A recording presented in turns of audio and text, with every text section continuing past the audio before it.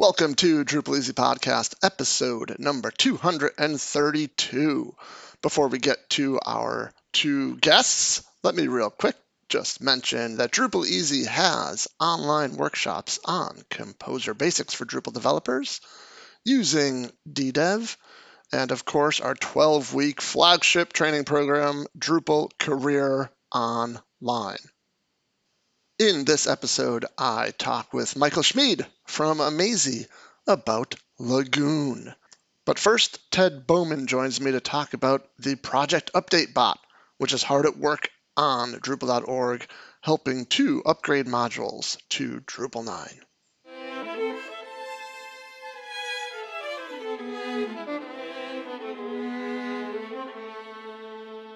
Welcome back to the podcast, Ted. How are you? Doing good. Yourself? Not too bad. So for those of you who do not recognize the voice, that is Ted Bowman, one of the DrupalEasy podcast regulars. Ted, remind everybody, and me especially, I want to say that you're a member of Octo at Drupal, but I know it's not called Octo anymore. It's got some crazier name. It's not too crazy. It's the Drupal Acceleration Team, I guess, if that's crazy. Drupal Excel. Yeah, wasn't it like Dart or something? Didn't you guys? No. DAT, Drupal Acceleration Team. Acceleration has an R, so Dart is much cooler, I think. You might want to put that in the team Slack. Wait, why would you take an R from a random point? Well, so you could call it Dart instead of DAT. No, we're DAT team. All right. Oh, that's like when you're using the last letter of the acronym. Anyways, it's not, yeah. It's like, I know, okay, I don't know why this always comes up when you're on the podcast. I'm going to go right to sports, which is, everybody should know that's your strong suit. Yep. A few years ago when the New Orleans Saints football, American football, that's the oblong shaped ball, Ted. Yep. When they won the Super Bowl, and actually a couple, still to this day, one of their like sayings or fan slogans or whatever was "Who dat?" Yeah. Kind of like what you are talking about with the Drupal Acceleration Team. Because when I say DAT, people don't know. So I guess that's an appropriate question. Anyway, why are you here, Ted? You are here because you have been single-handedly, without any help from anybody else in the community. Is that correct? That's just how everything happens in Drupal. Just one person does it and nobody helps them. And it gets done. And that person's just in glory because they did something that wasn't built on anything and nobody helped them. Yeah. So for the next 12 seconds until I finish introducing you, we'll pretend like you did all the work and then you can correct me with all the people who actually helped you. Yeah. You have been working on the Project Update Bot, which is this helpful, let's just call it a robot because in my imagination, that's exactly what it is. Sure. That has been crawling all of the Drupal.org contrib projects and creating patches to help get those projects ready for Drupal 9. Yep. Did I explain it? Like, if I explain that to my mom, would that be technically correct, what I just said? Sure. If she's familiar with patches and the issue queue and, there's a lot of... she is. My dad is not, though. My dad, I'd have to really explain things to my dad. There's a lot of pre-assumed knowledge about the Drupal community, I guess, and development in general. But yes, generally. Okay, so let's correct my first mistake. Obviously, we don't have time to name everybody, but who are like the primary people that you've been working with on this? So this started on something that Gabor Hoitzi on my team was doing, and he was building a dashboard that we have on Acquia.com for showing the upgrade status of all contrib modules. So the DA, Ryan, and Drum had helped him out. Neil Drum had helped him out on that. Mixologic and Drum had helped him on that and creating a job that produces these. And in Florida Drupal Camp, I ran into Offer Shaw from Palantir, and he had made this, him and I think other people, but I think who now is working on it, Palantir, is him and Dan Montgomery have been working on this thing called Drupal Rector, which can automatically fix compatibility issues for Drupal 9. Not all of them, but a lot of them, and a lot of the most common ones. A lot of the deprecations mainly is what we're talking about, right? Yes, yes. All yeah, a lot, but not all the deprecations. By the way, if I was a mean person, I would make you repeat Gabor's last name several times. Not going to make you do that, though. Yeah, if you're a really nice person, you'll edit it. So I said it right the first time. Yeah, that's not going to happen. Yeah. All right. Anyway, so But see, Gabor is kind of like Cher in the Drupal community. Is he's just he's so famous he only needs to be known by one name. Anywho, yeah. So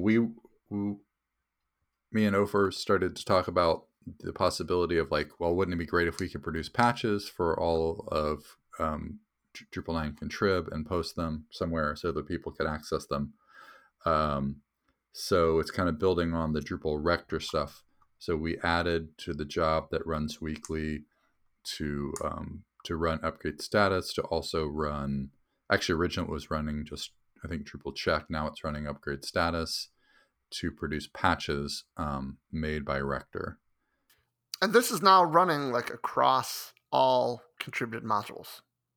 Yeah, there's a query that Mixologic made to query all the projects. So not every single project. I think maybe it has to have a Drupal 8 release, even if it's just a dev release. It has to be something, I think that's still well, I know the bot filters out ones that aren't currently maintained or no further development. Yeah, that's what I was going to ask you. Like, yeah, so you're kind of answering something I had jotted down here to ask you is like, what are the filter criteria? Does it matter? So from what you just said, it doesn't have to actually have a full release. It has to have a Drupal 8 release because you could have a Drupal 8 branch but never actually made a dev release. Okay, so it has to have minimum a dev release. A Drupal 8. So we're not. Yeah. Okay. There's no threshold on like how many downloads it has Nope. okay. And then no threshold on like the last commit that was made or anything like that. No. So how many modules roughly are we talking about? I think like 10,000 or something. And it'll create, best case scenario, it would create like 4,000 maybe. I don't know, patches, but they wouldn't all, they wouldn't fix everything. Some of them would fix just a few. And there will be some patches that aren't perfect, obviously, in there. But a lot of the patches, I want to say like 3,000 or something like that, will only update the info.yaml file. So right now, Rector itself, or Drupal Rector, doesn't update the info YAML files. So I added a little bit to look at, say, okay, does upgrade status say the only problem is the info file and there's no other deprecation problems? Right. And what you're talking about in the info.yaml file, we talked about this on a previous podcast, is a new core version requirement. Yeah. To say like it's compatible with 8 and 9, basically.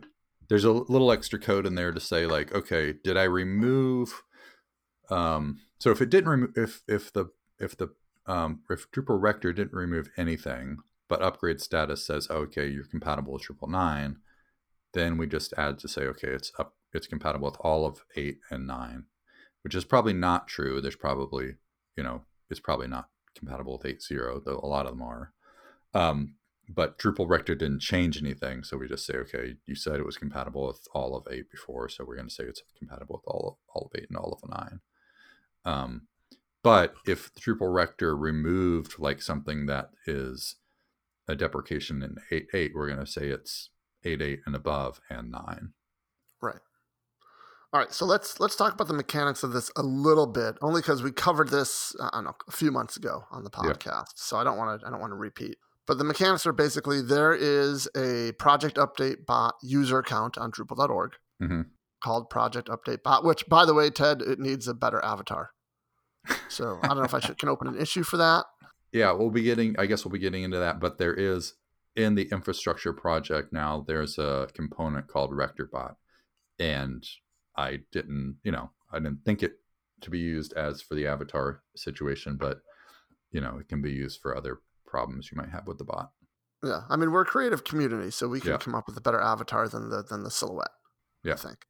All right, That being said, so what is this? So this update bot is basically the developer facing part of Yeah.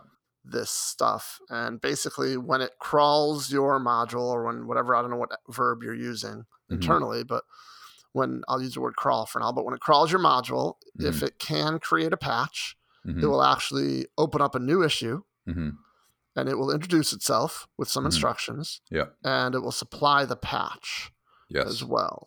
Yes. So before we get into how project maintainers can interact with the bot, let's talk about briefly what is the information that the bot provides, as part of that new issue other than the patch.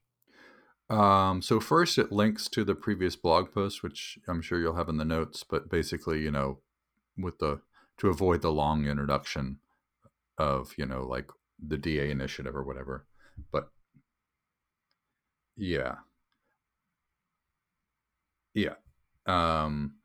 And part of that is it says, this bot is not going to affect anybody's issue credits. So it's not on my account. I'm not going out and getting thousands of issue credits. Oh, that would have been smart. That was one of the first things when we started talking about this is like, we're not, even though it is super useful, we don't want to say that, okay, one person is going to get all the credit for all of this. So it doesn't factor. The only reason it factors into the issue credits is if people want to, and I guess the default would be because the account posted it, is that it would be credited unless you uncheck it or whatever as a maintainer. The project update bot would get a commit credit. Yeah, just because you would, if you put the name in there. So it tells you basically that the bot will continue to post patches as basically if Drupal Rector gets new fixes. The other thing possibly would be if there's fixes to the bot itself. Hopefully that it won't be changing much. But also if you're actively developing and you're actively adding stuff that is deprecated, then it will update those. Right. Okay. So this is an important bit. So I want to make sure we talk about this. So the project update bot will only open a single issue for a given project. Per branch. Oh, okay. Issue per branch. Okay. That I did not realize. So single issue per branch. So let's say that today the bot comes by to a project that you maintain. It finds a deprecation. It does its thing. It provides a patch. Yep. At that point, the maintainer can apply that patch. Yes. And they may or may not give credit to the project update bot. Yep. Now, normally, if it was a real, I don't want to say real, but a issue created by a human as opposed to the bot, the maintainer would generally say, thank you, committed, and in 2 weeks, that issue would be automatically closed. Yeah, so a little different for this, though. Yeah, we had sort of talked about what we should do. I think the overwhelming concern we had is we want to make it super easy for people to opt out. And so now the issue has to be left either active, needs review, or needs work. Basically anything that's not closed or fixed or outdated or anything like that. So by staying open, what does that mean? Even after you've committed that patch, you leave it open, which is a little bit counterintuitive, I think. But regardless, what happens when you leave it open? Well, next time the bot does a patch run, then it will look and see, okay, it keeps track of the hash of the patches it posted before and say, okay, did I produce the same exact patch? If it does, it just skips your project. If the issue is closed, then, or there's a tag also on the issue that says I think it's in the issue comment, but it's it's project update bot D9. Yeah. So if that is still there, then if that has been removed, then it skips your project because maybe you want to leave it open, but you want to start doing it by hand or something at this point. So basically what you're saying is there's 2 ways for project maintainers to opt out, either closing the issue or removing that tag. Yeah, either one. Well, and you could close it and reopen it, or you could remove the tag and then add it back. And then next time the bot runs, it'll pick it up again. For most projects, especially if they're not being developed there's no new commits on that branch, then it won't post another patch, obviously. Or if you have new commits, but you don't add any new deprecations. I guess it could post a new patch, especially because the patch might be different, even if there's no new deprecations because of context of the patch. The line numbers. And yeah, it might not. The old patch might not apply. All right. So before we started recording, you sent me a link for a sample issue, not even a sample issue, a real issue. Yep. In the advanced email formatter module. Yep. That the bot came by and I guess created this issue. And I want to talk about a little bit of the information in the text of the comment, because I think it's kind of interesting. In addition to the patch, information, it's, automated patch generated by Drupal Rector. Please see the issue summary for more details. Talks about Drupal 9 compatibility, which is, I think this is a new feature since the last time we talked about this. In addition to creating the patch, the upgrade status module, which is now somehow part of this robot, will let, we'll check to see if the module is now compatible with Drupal 9. And if so, you get this message and a little celebration icon. Yep. So that's kind of cool. And then the last bit of info, and this is kind of what I want to drill into a little bit, is the debug info. And it's got like the bot run. And then the interesting part, I think, is the patch was created using these packages. And it gives you a version of the PHP stand Drupal project from Matt Bowman, Drupal Rector. And I'm not what the Rector prefix stuff is, but it's just it's just another version of, like, Rector has this I guess it's compiled version or whatever, a FAR version of Rector itself. So basically, if you don't have that, then Rector itself might have a conflicting composer dependency with Drupal. Okay. So this is just to get around that. All right. So let's talk about Rector here and Rector's role in this. So, because I've had Offer on the podcast in the past, and so, the short version is Rector's this tool where contributors can write basically new. I'm not even sure what the noun is, but new rules. That basically says, if this deprecation is found in the code, then replace it with this. And often it's not a simple search and replace. Sometimes it is in some cases, but sometimes it can be a little bit, the logic is a little bit more complex to replace deprecated code. So that being said, there is ongoing work in Drupal Rector to add more of these rules to help replace more of the deprecations. So I don't know how often, and I'm not really asking that question of you, like how often are new rules added to Rector? I mean, if you know, shout it out. I mean, I don't know. I mean, they've been doing it every few weeks. Like, all right, so that's not. It's almost irrelevant to to where I'm going with this. So what's interesting is that the version of Rector is given, and then so I'm assuming that so the sample that we have here is from yesterday. The project update bot, output this yesterday, and which was June 4th, and the version of Drupal Rector is 0.5.5. So let's say a week from now, there's a new version of Rector. I don't know if it'd be a maintenance, so it's 0.5.6 that has a new rule in it. So I guess it's safe to assume with that new rule, the next time the project update bot comes back to this advanced email formatter module, it could potentially, even if the developer applies this patch, the bot could come by and say, hey, I found another deprecation and here's a new patch. But wouldn't that conflict with what the upgrade status module is? So this is kind of where I'm confused. If upgrade status is declaring that you're good to go for Drupal 9, is that? Yeah. So for this one, it would really have to be that upgrade status has a fix for something. So right now, upgrade status says, I guess. So upgrade status is just looking, but it's not fixing. Where Rector is looking and fixing.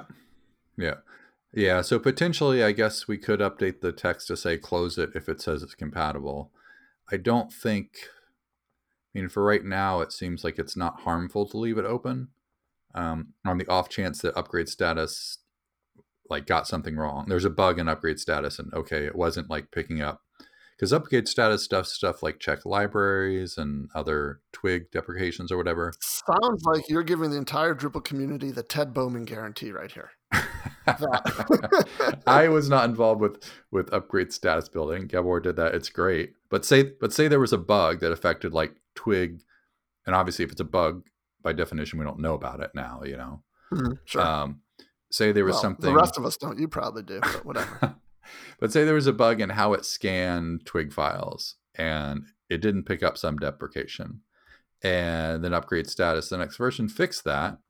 Yeah, then potentially, yeah, that's a bit of a mess, but yeah, it's a bit of a mess. Yeah, but that's kind of the situation, even if a human was using upgrade status, right? Right. Yeah. Okay, so that's kind of what I was getting at. So for the most part, I mean, obviously, we're only as good as the tools that we build. Yeah. But it sounds like if, as a project maintainer, if the if the project update bot comes by and you get the Drupal 9 compatibility message, you can be fairly confident that in the future, on additional passes, even as Rector is updated, you're still going to be compatible with Drupal 9. Yeah. And I think like if you're confident, it's not the Ted Bowman guarantee that we're all looking for, but it's pretty good. I guess if you're super confident in the upgrade status module and you just want to say, yeah, you know, it said I'm compatible, I'm good, I'm just going to fix this issue. I don't really care that the bot can come back by. I don't really then close the issue. It's fine. You know, as a little side note here, I actually started recording yesterday, and I'm going to release this on you know, as screencasts, the series of screencasts. I recorded the process to upgrade DrupalEasy.com to Drupal 9 because there's a bunch of, I'm basing it all on upgrade status module because there's a bunch of stuff that when I run upgrade status on DrupalEasy.com, this module needs to be updated. I was using PHP 7.2, so I've got to bump up PHP and all this stuff. So that alone is like a really, it's a really good exercise to do just to see what that process is like. Yeah. Taking a step back and looking at the big picture at what you've been working on, along with Ofer and Gabor and everybody else. I mean, this is I don't want to like understate it, but I don't want to overstate it either. I mean, this is a really big deal. This is something the community's never had. Yeah. You combine the fact that going from Drupal 8 to Drupal 9 is not the Herculean lift like it's been in the past. So you take that, which is great.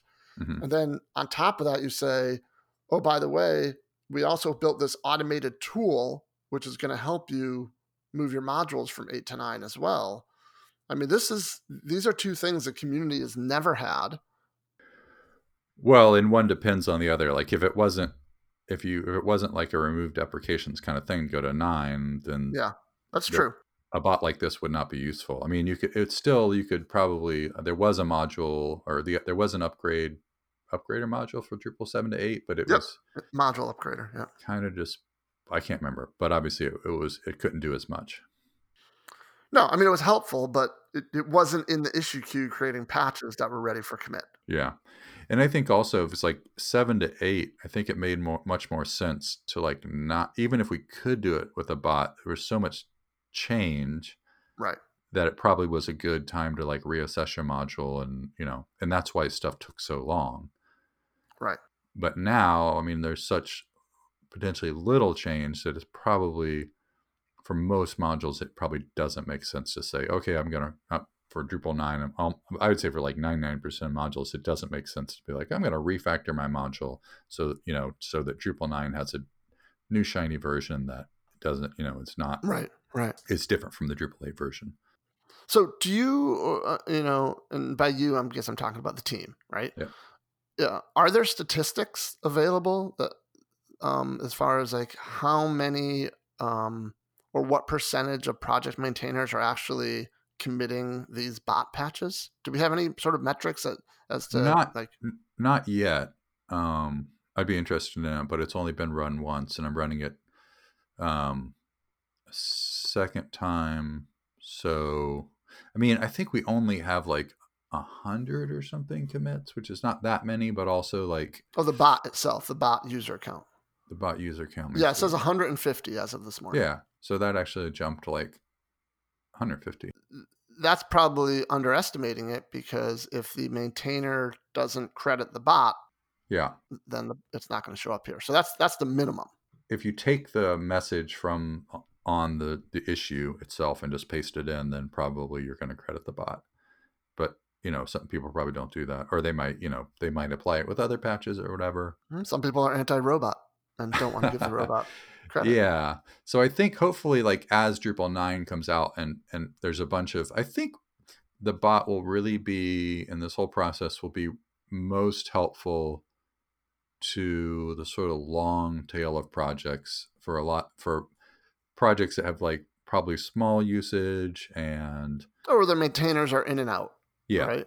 yeah, The maintainers might look at the project once every couple months and run a bunch of yeah. patches. And So I don't think this initiative, I don't think is really like, let's get the top 50 modules. I think the top 50 modules, I heard like only one maybe wasn't compatible with Drupal 9, and that was getting worked on. So I don't think that's like the bot's target, right? I mean, it would provide a patch to a top 50 module if it wasn't already fixed. right. But I think the sort of sweet part, especially like simpler modules, because there's a lot of, I think it was like 3,000 or so modules, which only need an info file update. Wow. So those may be projects that people just obviously aren't touching, right? Because maybe they don't. Maybe they already work perfectly. Yeah, they do some simple thing or whatever, and it works, and they're not adding a bunch of code, so they're not adding stuff that needs to be removed in deprecations, and maybe maybe 30 sites use them or whatever. You said something a second ago I wanted to circle back on. You said that you've only run the bot once. So is there like a schedule where is the team like looking to run the bot weekly, or how long does it take to for the bot to go through all 8,000 or 10,000 projects or whatever? Like what's the Oh, just a few hours. Well, Really? so the Wow. it takes like 5 hours to create the patches, and then it takes another like, maybe it's like, I forget, maybe it was like 7 or 8 hours to post all the patches. Um, I Yeah, the idea was to do it weekly. We did it a couple weeks ago, and we didn't do it for a week. But the idea, I was fixing. There were a couple issues that were opened up, and I wanted to get the comment template better, and Kristen Mm. Pohl helped with that. Oh, Um, okay. and the idea was to like I saw a lot of people were fixing the issues, and I think I think honestly, like, if we had more time, we probably would have. It would have been nice to have some sort of way in the project to edit project and opt in and opt out or whatever, Sure, sure. or like, why do we even need issues for this, right? Like, why not just go to a tab on your project and say these are the latest vector fixes, and if you're a maintainer, you check that every once in a while or something. Or Right. Okay. so I think the issue was kind of, we just used what we had, but obviously, like you said, a lot of people, it's a different flow for issues. Usually you fix it, you commit it, and then you mark it as fixed. But I my opinion was, I wanted to keep it as much as to as few issues as possible, and I wanted to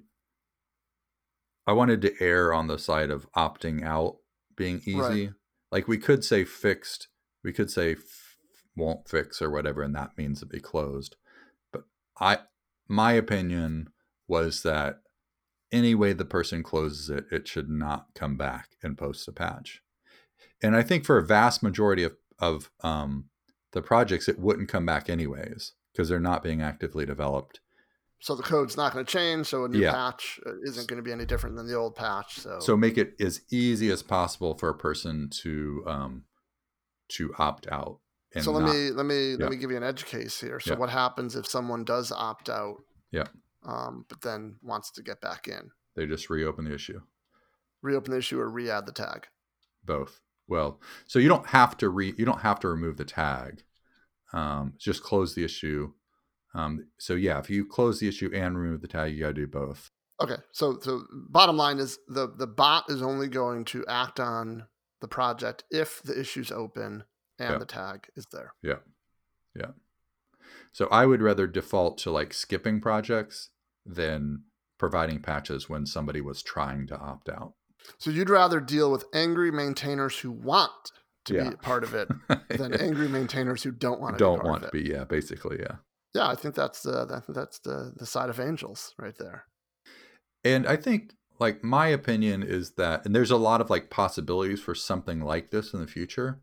Um, so one possibility is, okay, every time we introduce a new deprecation to core, we should add a new, if possible, if it's something that's, machine fixable, we should add a new rule to Drupal rec. That's something I talked to Offer about when he was on the Yeah. podcast. It's like, Yeah. what are the chances of in the future that deprecations now need like a change record? Well, Hmm. can we make it a hurdle in the future that for that commit to be made, it needs a change record and a rector rule?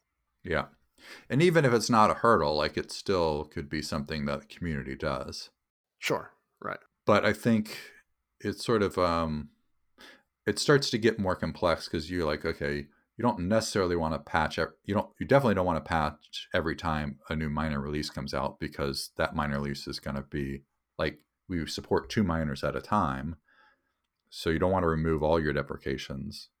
And a certain project may be like, well, I know 8.6 is not supported right now, but I also know that I have 50, I have a bunch of people using it, right, 8.6. So I don't right. want to remove the deprecations for 8.6 right now.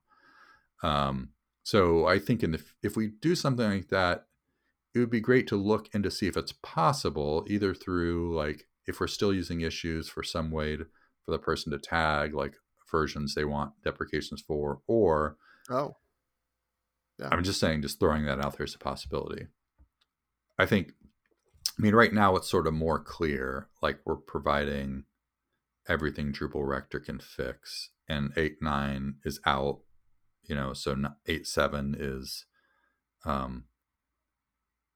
8.7 is no longer technically supported, I guess. Yeah, because we're supporting 8.8 and 8.9. So all the deprecations really now can be removed for the supported versions of Drupal 8. so what percentage of your time day to day is spent with this bot? Right now, maybe like a quarter of my time. It was a couple weeks of work, and a lot of it was getting upgrade status to work on the job that produces all the patches, and then now it was like tweaking. I mean, the the plan is. I mean, I think this is mostly useful like right in the next couple months, probably, Sure. and it's potentially not. There's not going to be a lot of new patches, I imagine. Like in the percentage of those 10,000 projects, most of them will be, hey, we produced a patch, we came around, even if you left the issue open, we're not, the same patch was produced, so we're not posting anything. Right. Okay. Um, so I wanted to get the comment. I wanted to the thing that we did. Why I didn't want to run it right away is we updated the comment to say like, hey, leaving the issue open will mean that the bot will come by again, um, and adding a message about we did or did not update the info file.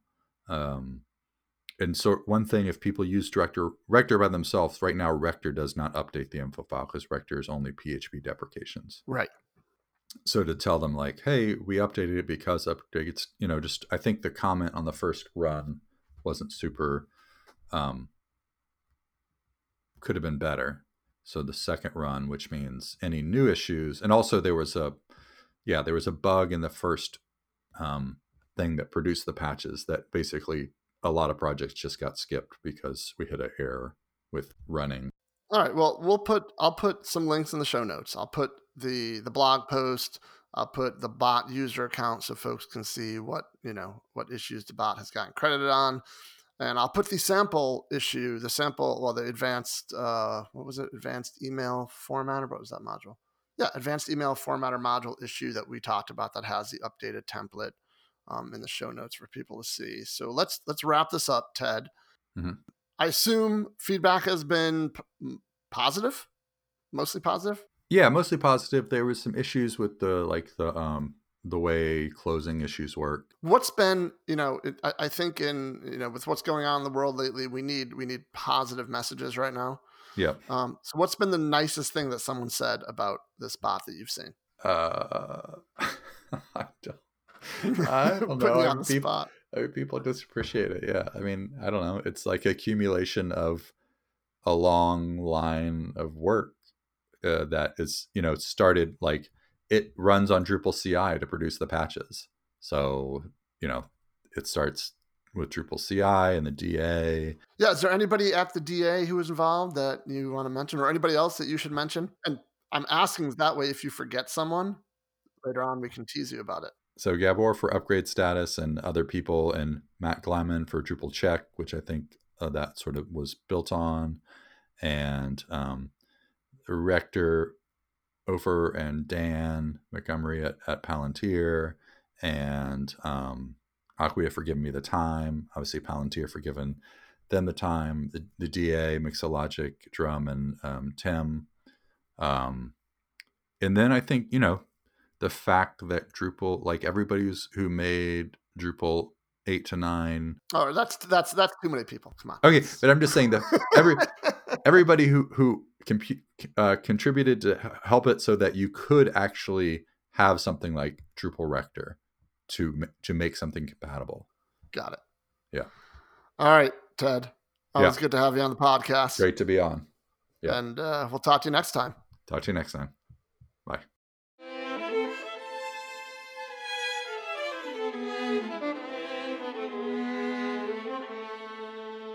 I'm here with Michael Schmid, the CTO at Amazee. Hey, Michael, how are you? Hello, I'm very well, thanks. So we want to talk about Lagoon, which has kind of been, in the community, or the community's known about Lagoon for a while. And admittedly, I've never used it. I kind of know what Lagoon is, but it seems like a good opportunity to have you on, who's, one of the primary leads on the Lagoon project, to kind of educate us on what it is and why we might want to use it. So Lagoon really comes, I'm a Drupal developer myself. Like a couple of years ago, I was in building Drupal websites with Drupal 6 and 7. And one of the things I really felt at the time, still being a Drupal developer, that I didn't feel empowered by the hosting solutions that we used at the time. I always felt like I, as a developer, had to adapt to whatever the hosting company told me. And like I felt like the hosting company and their platform was always above me. They told me how to do things. And an engineer myself, I felt like I felt it in a cage. And one of the really big problems that I always encountered is I never really trusted the system that when it ran on my local computer, that it will also run in production. And I took that feeling with me for a long, long time. And we tried in many different ways internally while I was still at Amazee Labs at the time to solve these problems. But we could never really find a really cool tool or way or provisioning system. And we tried many of them. It seems like that this has been something that has come to the forefront in the past 3 or 4 years a lot more than it ever was. Yes. Right. This idea of being able to develop in an environment as close to what it's going to be served in production from. Correct. Yeah. It always felt like this analogy that you maybe heard before. You just threw something over the fence, but you couldn't really see what was on the other side of the fence. And then a couple of years ago, containers came up, or Docker specifically. Containers exist since quite a longer time, but Docker finally made containers really usable for all of us, with making them really easy to install on different operating systems. And I don't remember when exactly, but I'm pretty sure the first time that I ran a container on my computer and I ran it the same time on the production servers, like I had this light bulb moment of finally I found something that I can build a system that will behave the same locally on my computer, the same way as in production. And from then on, I couldn't let go of this idea to have a system that empowers developers. Because the other thing I also realized now, I can give developers also the possibility to change the configurations of these containers and test them locally before anybody needs to show it to somebody else and things like that. Because that was the other thing, is like it was always very hard with these platforms that existed at the time to change anything of the behavior of the platform with, like, if it's just a small redirect in Nginx, or maybe a special configuration in Varnish, or a MySQL change that I wanted to do. Nobody really offered me that. But then with the containers, I now have the possibility that I can try these things and also break them locally, fix them again, and then bring them to production. So without saying it, you've pretty much like defined what my understanding of Lagoon is, right? It's the ability to define containers that you can use on your local, that then you then commit to a repository, send it off somewhere, or to Lagoon, wherever that is, which we're going to kind of get there in a second, and then Lagoon will actually use those containers as defined in the repository for the production environment as well. Correct. Yes. And that way, whatever you're doing on local is using the exact same configuration as production. Correct. And that's the main key that I'm trying to make people excited about, because it's interesting to see how people believe that this is not possible. Like, somebody told them that this was never going to be possible, that an engineer can write an Nginx config that will end up on the production site on a later stage. But we really prove that it is possible. And then as soon as you empower developers that they can learn how Nginx works, they can learn how PHP configs works. You just need to give them the right tools. And as soon as you give them the tools and the possibilities to test and also to fail, they will be able to write really good configuration that is production grade, and can run in production. Yes. All right, so let's back up just for a second. So what would be like a recommended skill set for a developer in order to feel comfortable using Lagoon? Because it sounds like you might need to know a little bit about how to configure a Docker container with Docker Compose. Do you need to be able to do all that stuff before you start with Lagoon, or how does that work? No, you don't need to. And that's one of the other things that we quite fast realized, is that it can be quite overwhelming. Kubernetes, maybe, that we're going to talk about a bit later, in itself, but also Lagoon. So one of the main things that we did from the very beginning is that we created example Drupal repositories for Drupal 7, for Drupal 8. Now there is one for Drupal 9, for other services. And also we focused a lot on these kickstart things. So you don't need to know anything about Lagoon, about containers, about Kubernetes, or whatnot. These repositories are kind of like project templates, it sounds like, Correct. but Yes. not really so much for the Drupal application side of things, but for the container side of things. Specifically for Drupal. So we maintain standardized images that are specifically built for the needs of Drupal. Okay. So you can use them, and they will have good Nginx configs that will be secure out of the box. For example, they don't allow any other PHP file to be executed than the index.php.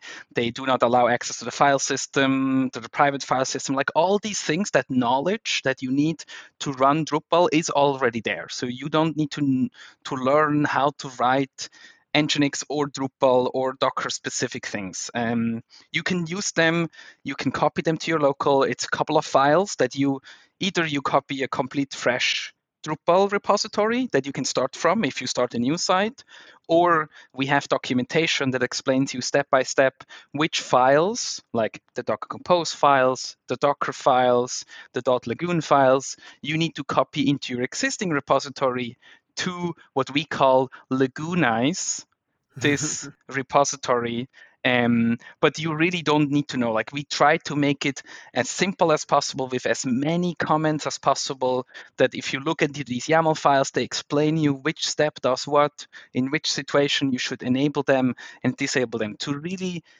get Drupal developers, but any web developers of any skill level, the a guided hand to walk them through and help them and explain them that, like, you don't need to know anything from the beginning. Because I think that's the other problem that I really try to solve, is that this overlord of hosting company that, wait, you've never written an nginx config, or you're not good enough for my hosting platform. Like, that's really something we try to prevent and work actively against. So what would be the first step? If I want to use Lagoon to get something going on my local, is Lagoon, like, is there like a command line tool I need to use? Like, what do I actually do to get started? What do I install? Like, what does that look like, those first 2 or 3 steps? Yes. So in Lagoon as a whole project, we say we always use open source tooling if it already exists. So for the local experience, you actually don't need to install Lagoon, or you don't need to you don't need some special tooling that the Lagoon maintainers built to install. Technically, we just depend on Docker. That you can install on your Mac or in Windows or Linux. And we also need Docker Compose, which is usually shipped with however you install Docker. Docker Compose is just an easier way to manage multiple containers at once, which a Drupal site will consist of multiple containers. So you need to install that. And then you clone a Git repository that we have examples from. You run Docker Compose up, and the containers will locally be built the same way that they will build in production, and they will be started with the exact same configuration that they're also started. So if you just want to play around real fast and see how it goes, there is a Drupal example on the Amazee.io Git repository, and this is the simplest way to start. I was just say, and really the only prerequisite there is Docker. Correct. There is one tool that we are highly suggesting and is going to make your lives much easier. And this one is called Pygmy, which we are currently working on migrating over to Lando. And that's one of the other problems with Docker. Um, the experience to use Docker locally, unfortunately, is not very great out of the box. So there is a couple of things that Docker for Mac or Docker for Windows or Docker for Linux doesn't solve you automatically. So that's, for example, like, you don't have domain handling, you don't have nice SSH keys handling, you don't have nice certificate handling. So you can do all these things, but again, this would be stuff that you need to learn additionally, and how they all work and stuff like that. So we built first, when we started Lagoon, we built Pygmy. Now we found a partner with Lando that does that much better, which basically takes all of these things again, does them for you. They start the correct containers, that you have nice URLs, nice SSH key certificates.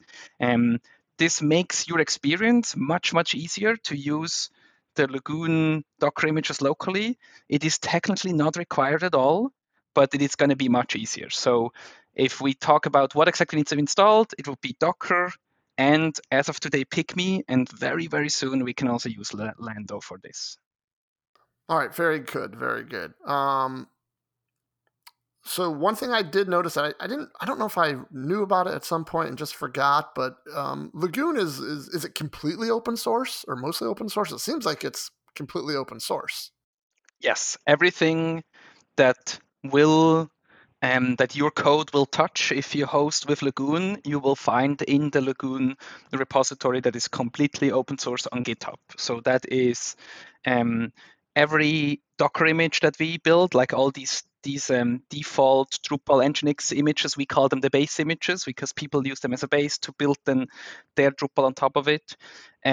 All the configurations inside of them, so all Nginx, all MySQL, all PHP configuration, but also everything that Lagoon does. So the Lagoon UI, the billing system, the permission system, the authentication system, all of it is all in this Lagoon Git repository in this completely open source.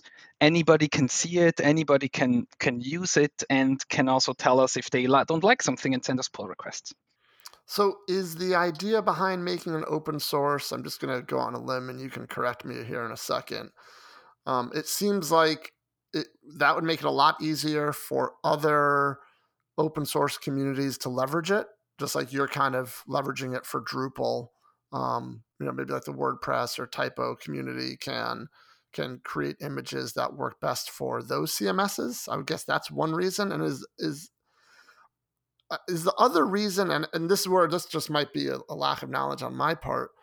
It sounds like if I wanted to start a business offering hosting for Lagoon sites, that's something that I can do based on the fact that it's all open source. Do I have that right? Yes, you could take Lagoon today and start the DrupalEasy hosting tomorrow. Like this would be totally possible with Lagoon. You have all the bits and pieces that you need to offer your own hosting. Even the billing system, it's even in there as well. It will tell you what you need to charge to each of your customers. And that's what we believe how software, and at the end, Lagoon is nothing else than a couple of many lines of code that provides software, that provides a platform for developers to use, that the software piece itself of a company. So we as Amazee.io that maintain and offer hosting services, for us, the software, to be very honest, is just a really small part of what the services we're actually offering. And it's an important part because this is used every day and this does the scaling and all this stuff. But for us, it's so much more. The really important part is the teams behind, is the processes, is how we treat our customers. The fact that we have people all over the world, 24 hours, there's somebody always online that will help the customers. And that's so much more important, or that's what I really feel actually shapes whatever. If DrupalEasy would do hosting tomorrow, this shapes so much more your success, and it's not the actual code that your platform runs on. Yeah, you're definitely talking about like the philosophy of it rather than the actual mechanics of it. Yes. And if we look at Lagoon, like if you actually look at a hosting stack, if we look at what is running later on let's say you deploy a server or you deploy a Kubernetes somewhere, everything else, starting from probably the networking environment, the Linux, the MySQL, the PHP, everything is going to be open source already. And then on top of it, Drupal itself is also going to be open source. So why should the platform itself, the little tiny piece that basically just connects a couple of other already existing open source tools together, why should that not be open source? And that was really the question that we asked ourselves a couple of years ago when we open sourced Lagoon. It's like, why should it not be open source? What is in there that makes somehow something better than others? And we realized also for many feedbacks from developers that they really like to see what is actually happening. Like they also felt like I felt many years ago, that they couldn't really see of what's happening. Like I've heard horror stories about developers saying, yeah, I've never seen the varnish configuration that runs my $1 million website, because it is something that the hosting provider thinks it's their intellectual property or something, and then they deploy something and it breaks because they've never seen the configuration, they were never able to test it locally. And so that's all of that connected together, that we really want to empower developers, but also understanding that the code itself is never actually the whole piece of an offering of a company. That's why we make it open source. Yeah, that's quite inspiring the way you say it. Thank you. Yeah. So since you're talking about hosting, let's talk about that a little bit, and we're gonna quickly get into territory where I have more questions than answers. Um, on one of I think it might be the documentation page, or maybe even Lagoon on GitHub, it talks about Lagoon runs on OpenShift. Yes. So what is OpenShift? So OpenShift is basically a Kubernetes distribution by Red Hat. So Kubernetes now exists since a couple of years, and at the beginning was very much focused or didn't have that much focus on high security and multi-tenancy. So that means that you can run multiple customers that do not trust each other on the same Kubernetes cluster. If you took Kubernetes out of the box a couple of years ago, every pod was able to talk with each other. Every user had full admin access. And Red Hat decided 3 years ago that they saw a huge potential in Kubernetes. They took Kubernetes and basically forked it, and I'm using air quotes, Mm-hmm. because it was definitely a fork, but they contributed a lot back, and they implemented all these high security things into this Kubernetes or their Kubernetes, and they called it OpenShift. So OpenShift is 95% the same to Kubernetes, just an additional security layer on top or additional security features that are by default enabled. And in the meantime, the Kubernetes community in the last couple of years, they now implemented a lot of these features that OpenShift brought. Actually, Red Hat contributed a lot of these pieces back into the community's code, but because the Kubernetes is a much bigger community, and we know this from Drupal, this takes quite some time to get consensus and to get stuff done. So this took a bit longer. But today, the security features of Kubernetes and OpenShift are actually exactly the same. You can do the same. OpenShift maybe has some better defaults than a regular Kubernetes cluster, but in terms of the capabilities of the system, it's pretty much on par of security. And that's actually also the reason that we are now switching to Kubernetes. And again, I don't want to go too deep into this because this is not my wheelhouse at all. And I'm going to quickly put my foot in my mouth, I think. But if I wanted to start, which by the way, I have no interest in doing this, but if I wanted to start a hosting company, it sounds like I basically get a bunch of servers and I basically put OpenShift on them. And then once I have that, then I can kind of put Lagoon on top of that and, some magic hand waving, I'm ready to go. Is that kind of the idea? Pretty much, yeah. And the important piece that you can now also use Kubernetes. So with Lagoon version 2, which is going to come out in the next couple of weeks, we will have full support also for Kubernetes. So basically what you need a Kubernetes cluster running somewhere. This could be at AWS, this could be at Google, this can be in your own data center. Maybe you have a Raspberry Pi cluster somewhere running around that runs Kubernetes. You could and all you need to do is get Lagoon installed on this. We have documentation on how to get Lagoon running. And there you go. You need a Git repository, which has a couple of Lagoon YAML files in it. So Lagoon knows what this is, and it will start to deploy your sites fully automated. Every time you push, every time you create a pull request, it will create you a new environment, and you're ready to go. So I'm guessing that the fact that Lagoon is open source, that this would also be attractive for agencies that kind of want to have their own internal hosting, as well as organizations. Like, I'm thinking like big universities or big companies that have multiple sites. Rather than paying a hosting company, they could just set up their own cluster, put Lagoon on it, and you know host their sites there. I'm assuming that's kind of one of the ideas behind all this. That's totally one of the ideas, and that's actually one of the big projects that we're working on right now.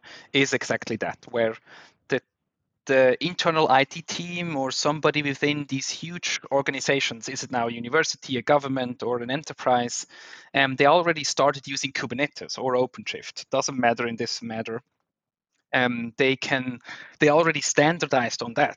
The problem is what they're struggling with is how do I deploy Drupal, because Drupal can be quite picky on how can it run in the container environment. So using Lagoon, you can remove, or you can all hand this all over to Lagoon, because at the end what Lagoon does, it just talks to a Kubernetes API and tells Kubernetes, create this container, request me this storage, do me that service, do this, create this cron job, all that stuff, and so we see this now being adapted more and more by internal teams that already have Kubernetes up and running, or they say, hey, we want to learn how this works. So we maybe deploy the first cluster for them and show them how it works. And then they're going to do their own thing in the future. And that's really the idea of Lagoon as the open source tool, that you can either come to Amazee.io and say, hey, run me everything. I don't want to worry about Kubernetes version upgrades. I don't want to worry about security.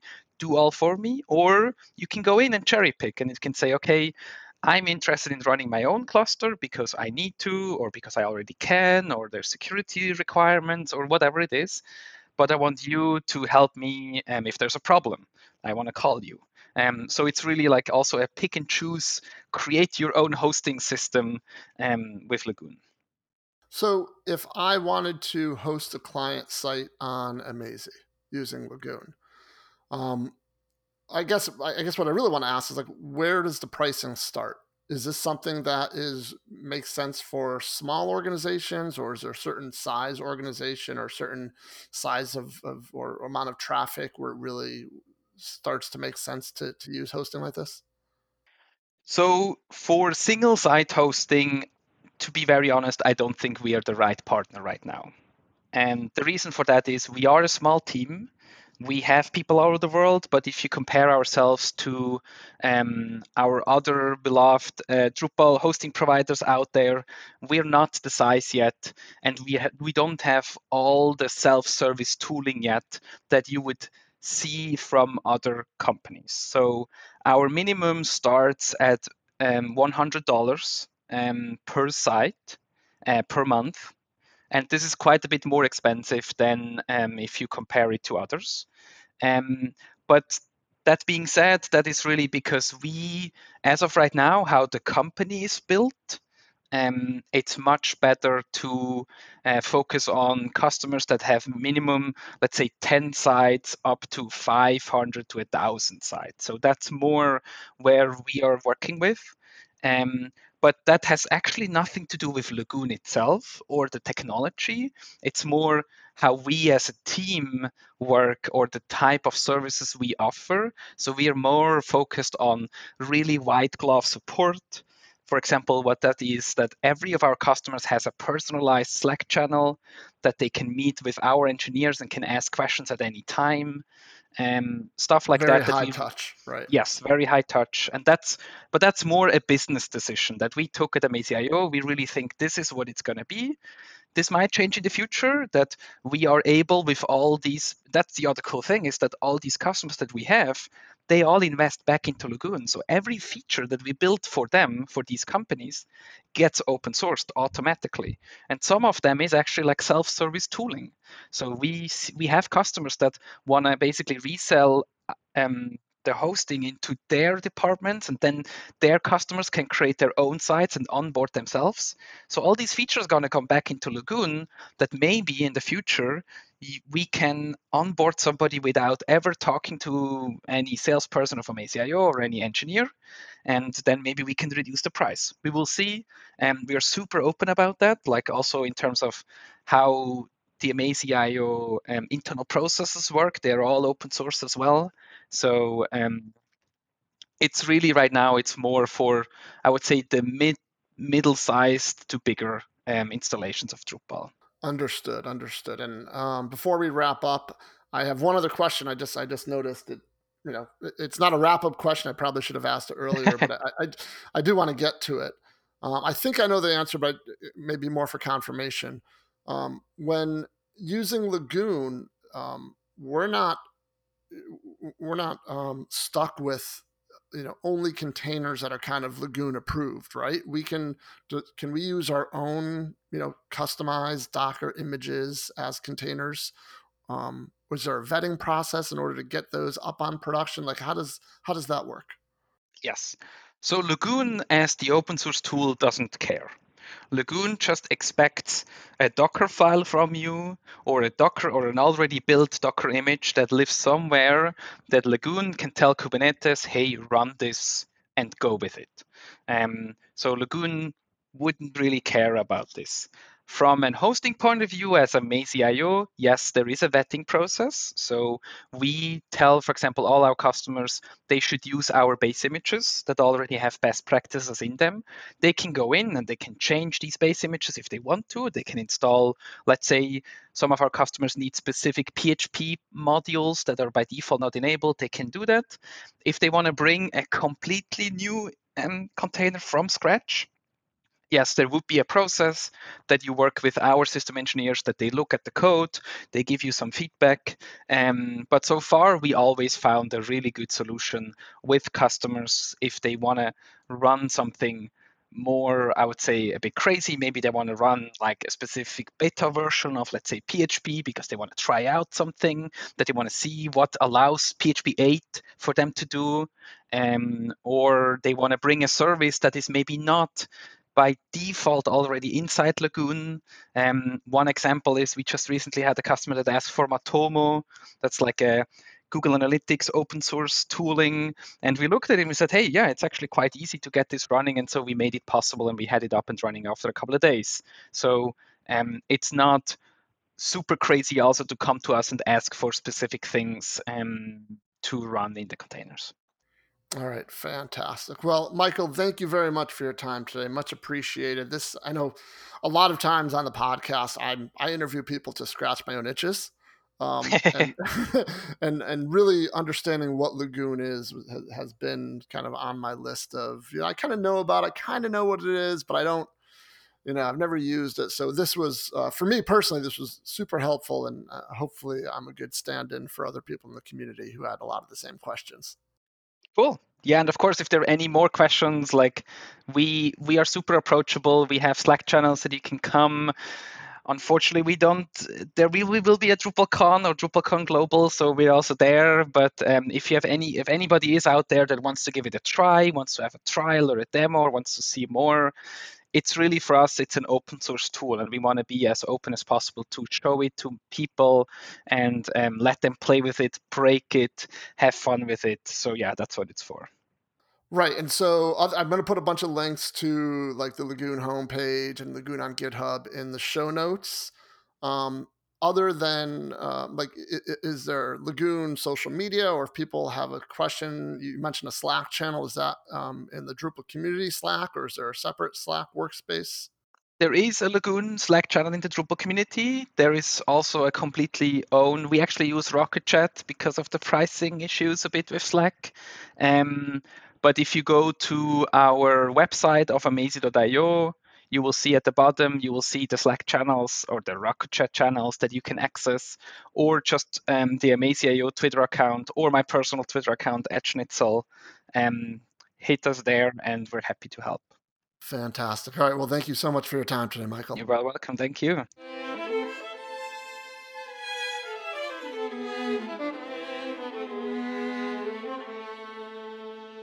Well, that wraps up another episode of the DrupalEasy podcast. Thank you for listening.